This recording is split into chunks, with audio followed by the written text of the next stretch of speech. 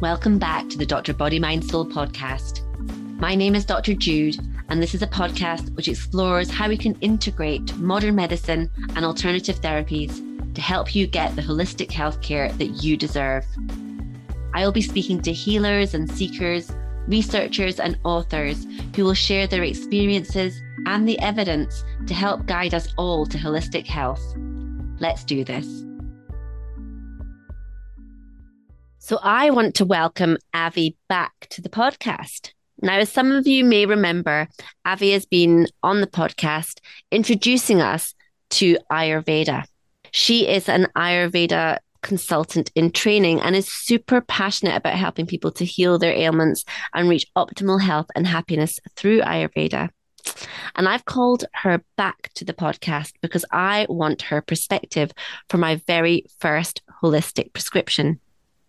So welcome back, Avi. Hello, it's good to be back.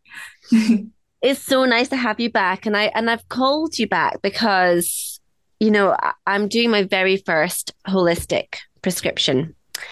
I do these prescriptions based on a doctor, body, mind, soul approach. And that means that I look at the medical model and how that manages the concerning health condition that we've got in front of us. I look at the guidelines, I look at the research and just make sure that my patients are getting gold standard medical care. And then I look at the body, are there any supplements? Are there any nutritional guidelines that my patients should be following? Again, looking at that from a research perspective. But then we look into the mind and the soul, and it's really here in these realms that sort of ancient health systems like Ayurveda really come into their own, because these health systems really respect the body-mind connection and can really see our bodies from a different light in this way, looking at what emotions get stored where and how we can actually manage these conditions at a much deeper root cause level. Okay. Yeah. So, let me tell you a bit about this patient so that we can really dig deep. So this patient has got a diagnosis of PCOS, so that's polycystic ovarian syndrome, with very high androgen levels, and she is losing her hair. So this is a sort of end result known as androgynous alopecia. And she's really looking for solutions that deal with the hormonal imbalance. What she's been given, the oral contraceptive pill. Yeah. And that on that level, we're managing it's an anti-androgen oral contraceptive. And she's actually really afraid to come off those because she's afraid when the androgen levels rise, more of her hair will fall out. With the sort of any gynecological issues, really, it's important for us to go back and to understand the roles of the doshas in the body and the seats that they are in particular Vata.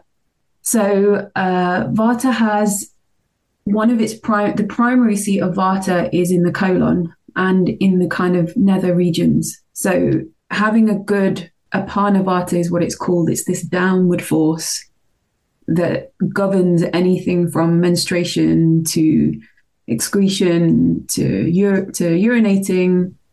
And that's really what Apana Vata covers. The other doshas are generally, we consider them to be quite stationary in the body. They don't move without Vata. So Vata is the thing that helps everything circulate through the body. It helps the nutrients be sort of distributed throughout the channels of the body. So if that channel is somehow kind of obstructed, that's when these issues tend to occur.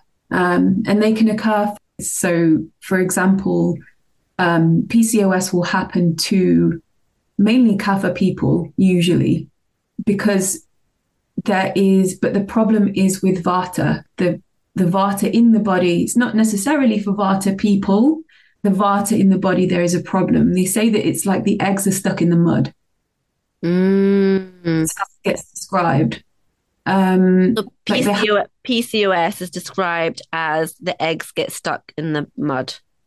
yeah, That's quite a in, visual, metaphorical kind of way to describe what is happening. yeah, So the eggs are getting stuck, and therefore cysts are forming, and often don't get ovulation, um, yeah, and therefore flow, um, yeah, because there is a sort of block in the way in which um, this is circulating, this sort of yes, cyclical pattern is circulating.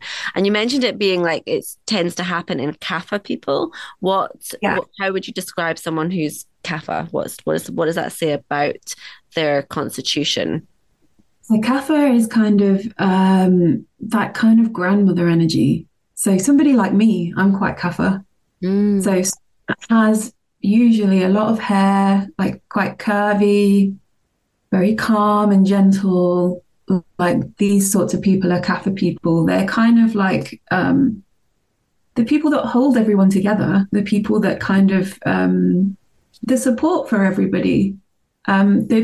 My teacher on my course, the way she described Kapha, it's like Kapha's like Mother Earth. Like she's kind of like, yes, walk on me. I've got you. I'm holding you.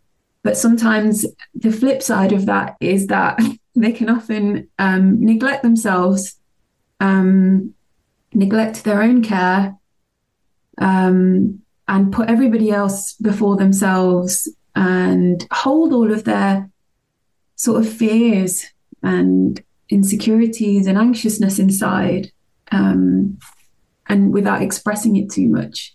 They don't want to sort of, they don't want to upset anyone, and they don't want to sort of put their issues on anybody else. So it can be this really sort of inward, this inward pain that they deal with a lot of the time. Mm. So in holding, does that relate to the to how the body expresses itself in this way? Because holding a lot of that in, holding is generally quite it's such a strong thing. In that holding, there's an obstruction to the apana vata area, which affects the vata function of the downward motion. So when we say the eggs are stuck in the mud, it's a vata problem because when the eggs come out, there are 5 to 6 eggs with no strength, and so there's little energy. The egg is not maturing to come out, so the body doesn't receive the message to receive the egg in a sense. So that's why this sort of thing happens. But there's more than one dosha involved usually. So for example, with something like endometriosis, there'll be emotionally there'll be a lot of anger because the inflammation, which anger heat is involved with inflammation, and so there's inflammation of the endometrium, and then something like fibroids is also involved with kapha because there's growth. There's a strong growth element happening there, which is sort of another kind of holding, but it's different to PCOS. PCOS is fear, whereas fibroids are kind of like a sadness or sorrow or guilt. That holding on to guilt, which will then sort of manifest itself in the growth of fibroids. So depending on how they sort of present themselves, we have to treat them differently. This is so fascinating. So PCOS in particular seems to represent a holding of emotion, but the emotion that seems to be particularly pertinent to pay attention to in patients who present with PCOS is fear. Yeah, fear or an anxiety, or it doesn't have to be a fear that is present now. It Mm-hmm. can be fear from something you experienced early on in life. It can be fear from, because 9 times out of 10 when we speak to people and we ask them, have you experienced this in your family? 9 times out of 10 they'll say, yes, my mother also had PCOS, or my grandmother had PCOS, or they'll have some sort of gynecological issue that has kind of been fed down. And so that's been fed down in the genes. So whether you're experiencing, any kind of fear or anxiety in life currently, if that isn't there, it's worth exploring where it has presented itself in your lineage with your mother or your grandmother. And it's also really worth, the thing that we like to ask patients is, when this began, when you started noticing it, was there anything happening at the time? And I guess my question is, she had, if we can consider PCOS to represent, or the underlying imbalance being too much fear that the body is expressing within the body, how would an Ayurvedic consultant manage that on, I guess, a deep nervous system level? Like, how would you go about that?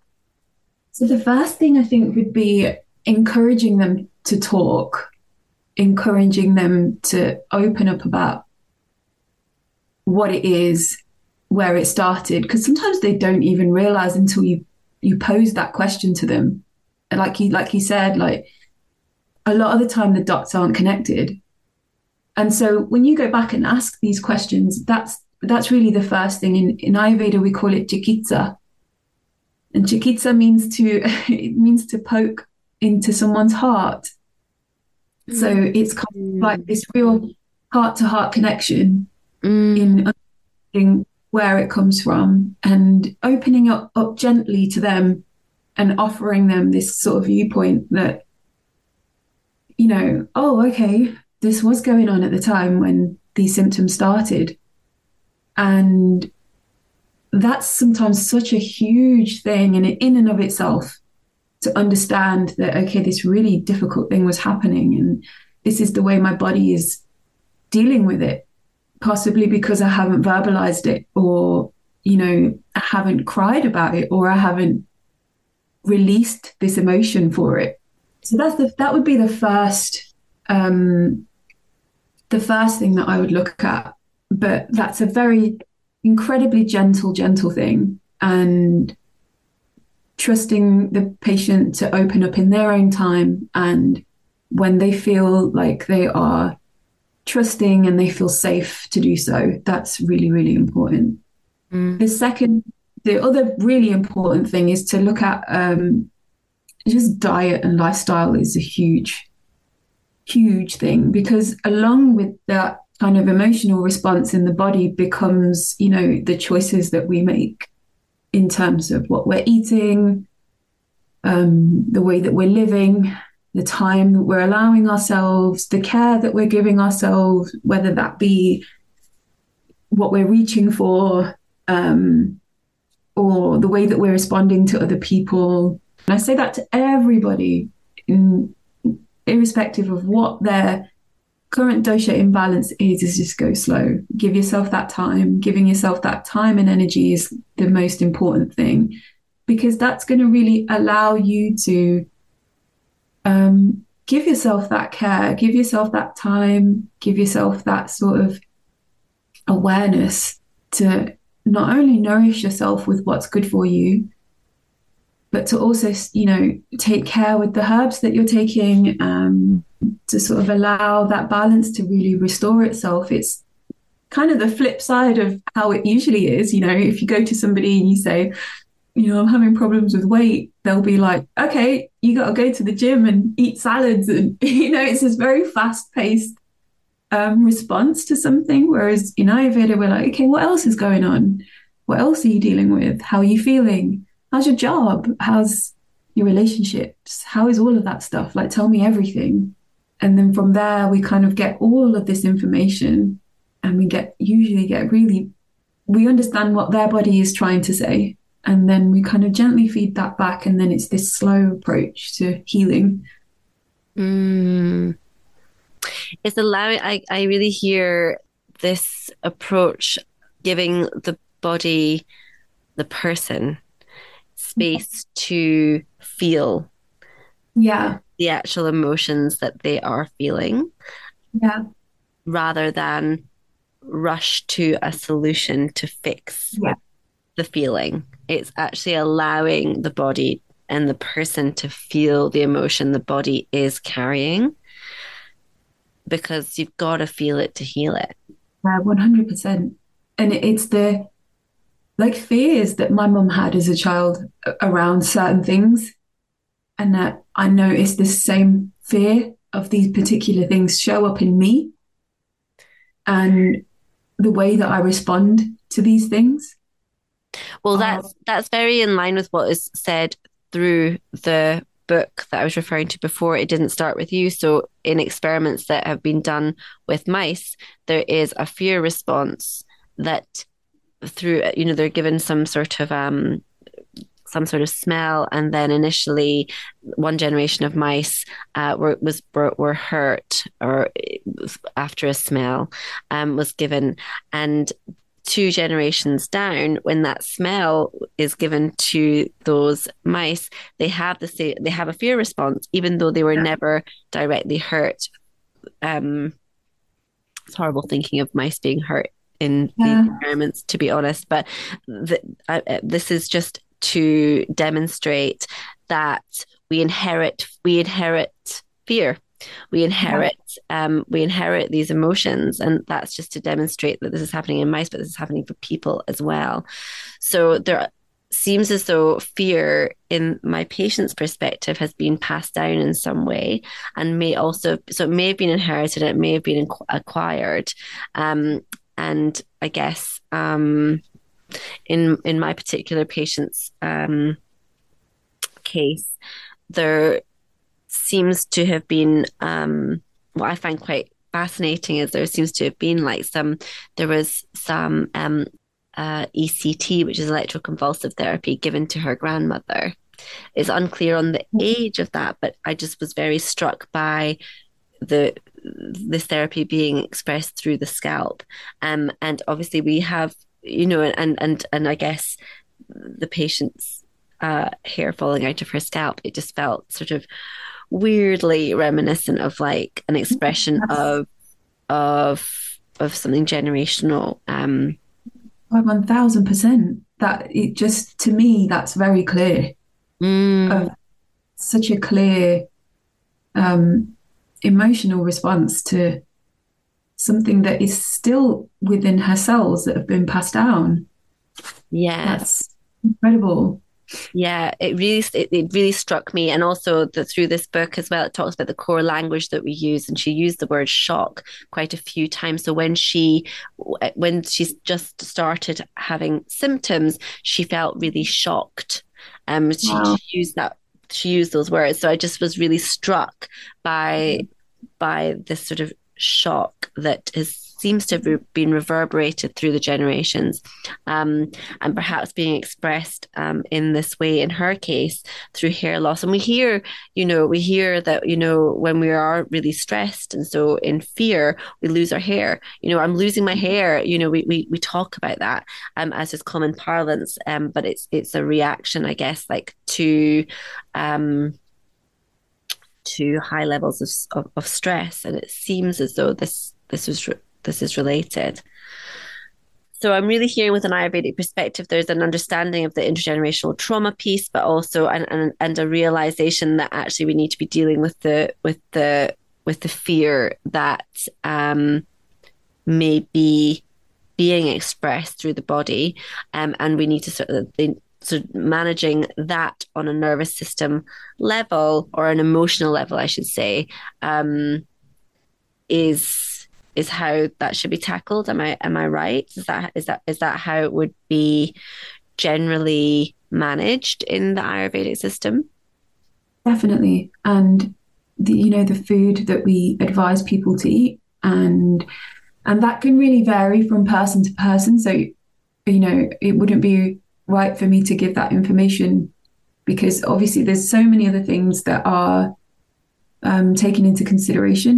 That's unique to every single person. So no one Kapha person will not have the same diet as another Kapha person. It's completely different. Mm. So that's a huge thing. And also the herbs that we advise play a huge part in regulating the nervous system.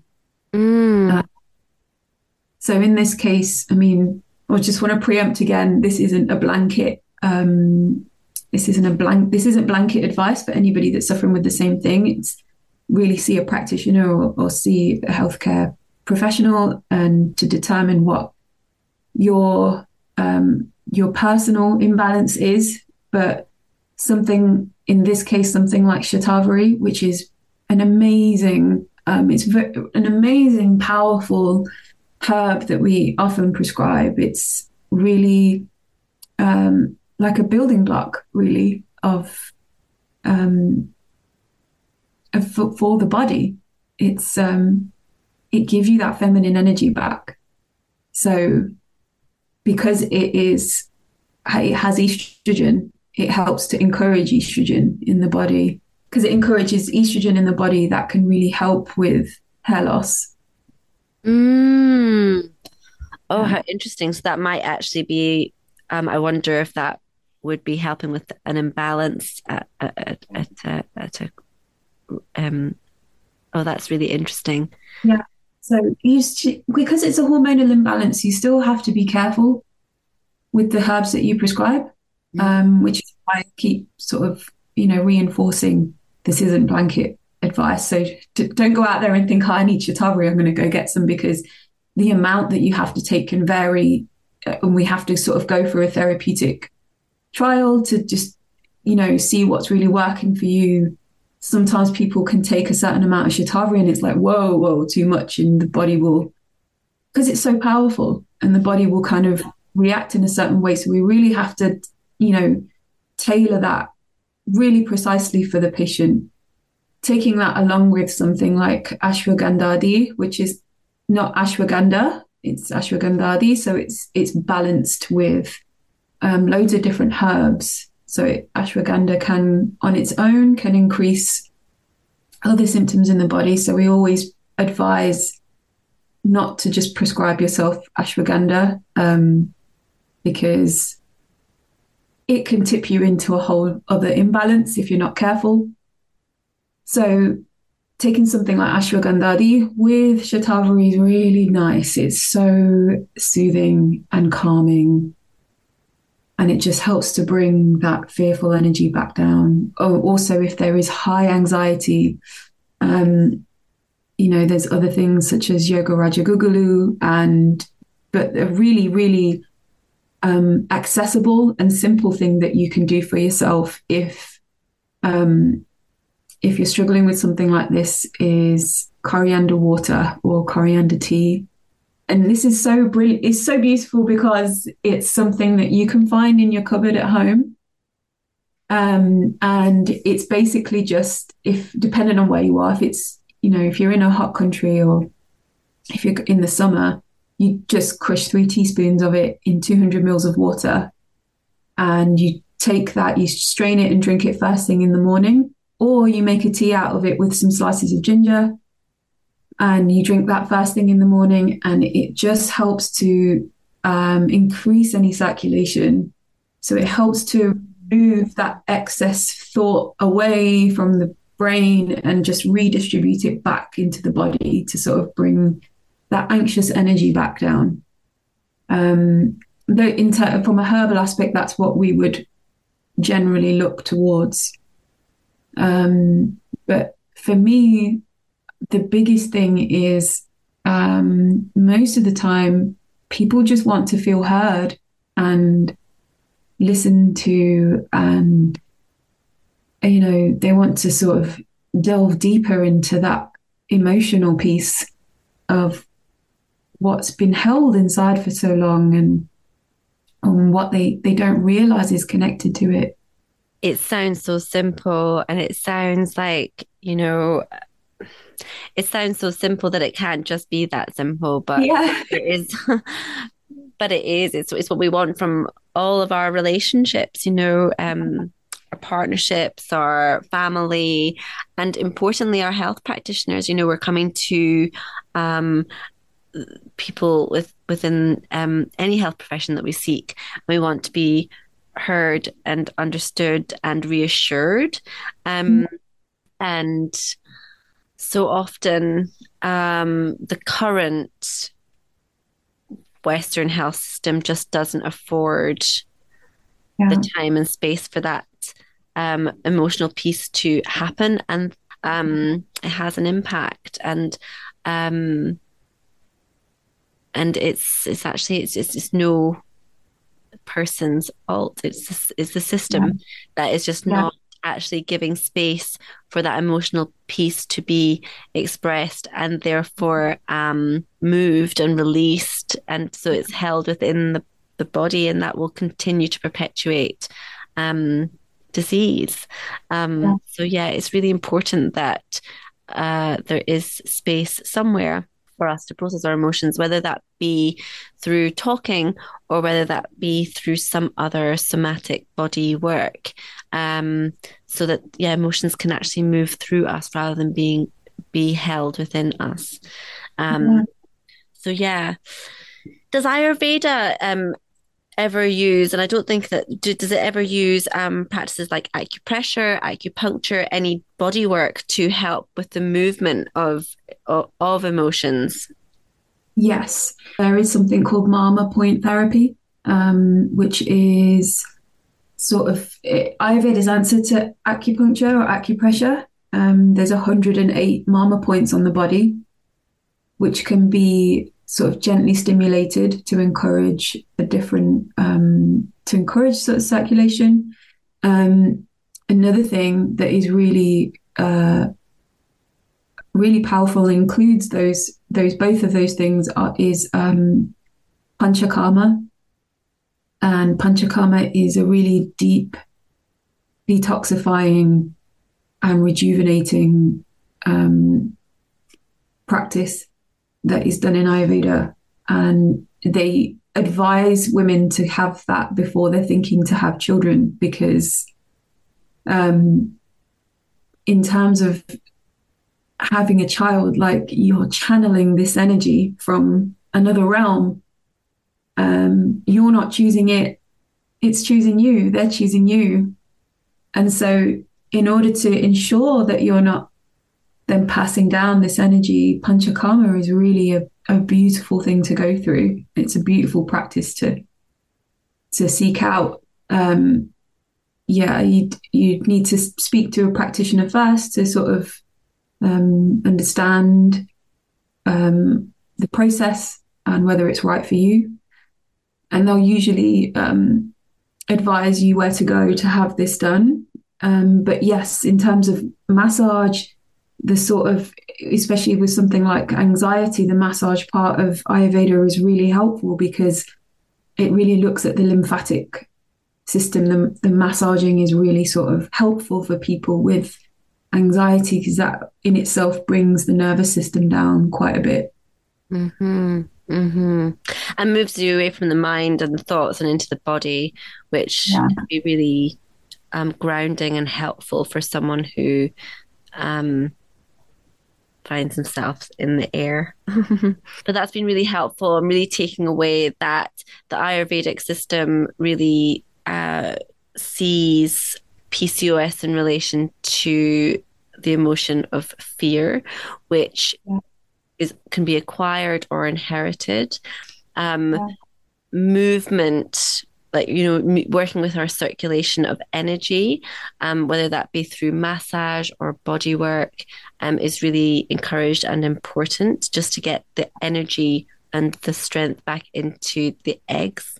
And there are a selection of herbs that actually may be helpful in balancing the hormones, but all of this needs to be done on an individual case by case basis with an Ayurvedic practitioner. But this has just been really amazing food for thought because Dr. Body Mind Soul is all about learning from other health systems just to be able to offer alternatives. Are there any alternatives? So often doctors don't know there are other ways to view the body in health and in illness. And so I just want to provide a platform just to open a discussion and share that there are other ways that we can we can think of these pathologies, and that opens up different solutions that may be possible. And this, as I say, this needs to all be discussed with a particular health practitioner on a case by case basis before any herbs are taken and any body work is done. But it's amazing just to open up to the possibility that there are possibilities and there are other ways. So I really thank you for your wisdom, and I thank you for your perspective and sharing the Ayurvedic perspective with us here today. Thank you so much for having me back. This is one of my favorite topics to talk about, and the fact that it's related so much to sort of ancestral and generational trauma. Like, I just think it's an important piece for people to open their eyes and their hearts to. So thank you for giving me the space to talk about it as well. It's been really great. Thank you. Thank you so much. Thank you for listening, Body, Mind, Soul Seekers. If you want to connect with trusted alternative therapists, learn more about what they do and how they can help you, check out my new holistic healthcare platform, The Witchy Women. Or if you are a holistic healer that wants to serve and help more people, book in a discovery call with me. Find more details at thewitchywomen.com. To show your support for this podcast, please share it with a friend or leave a review on iTunes or wherever you get your podcasts. It really does make a difference. Thank you all so much. Until next time.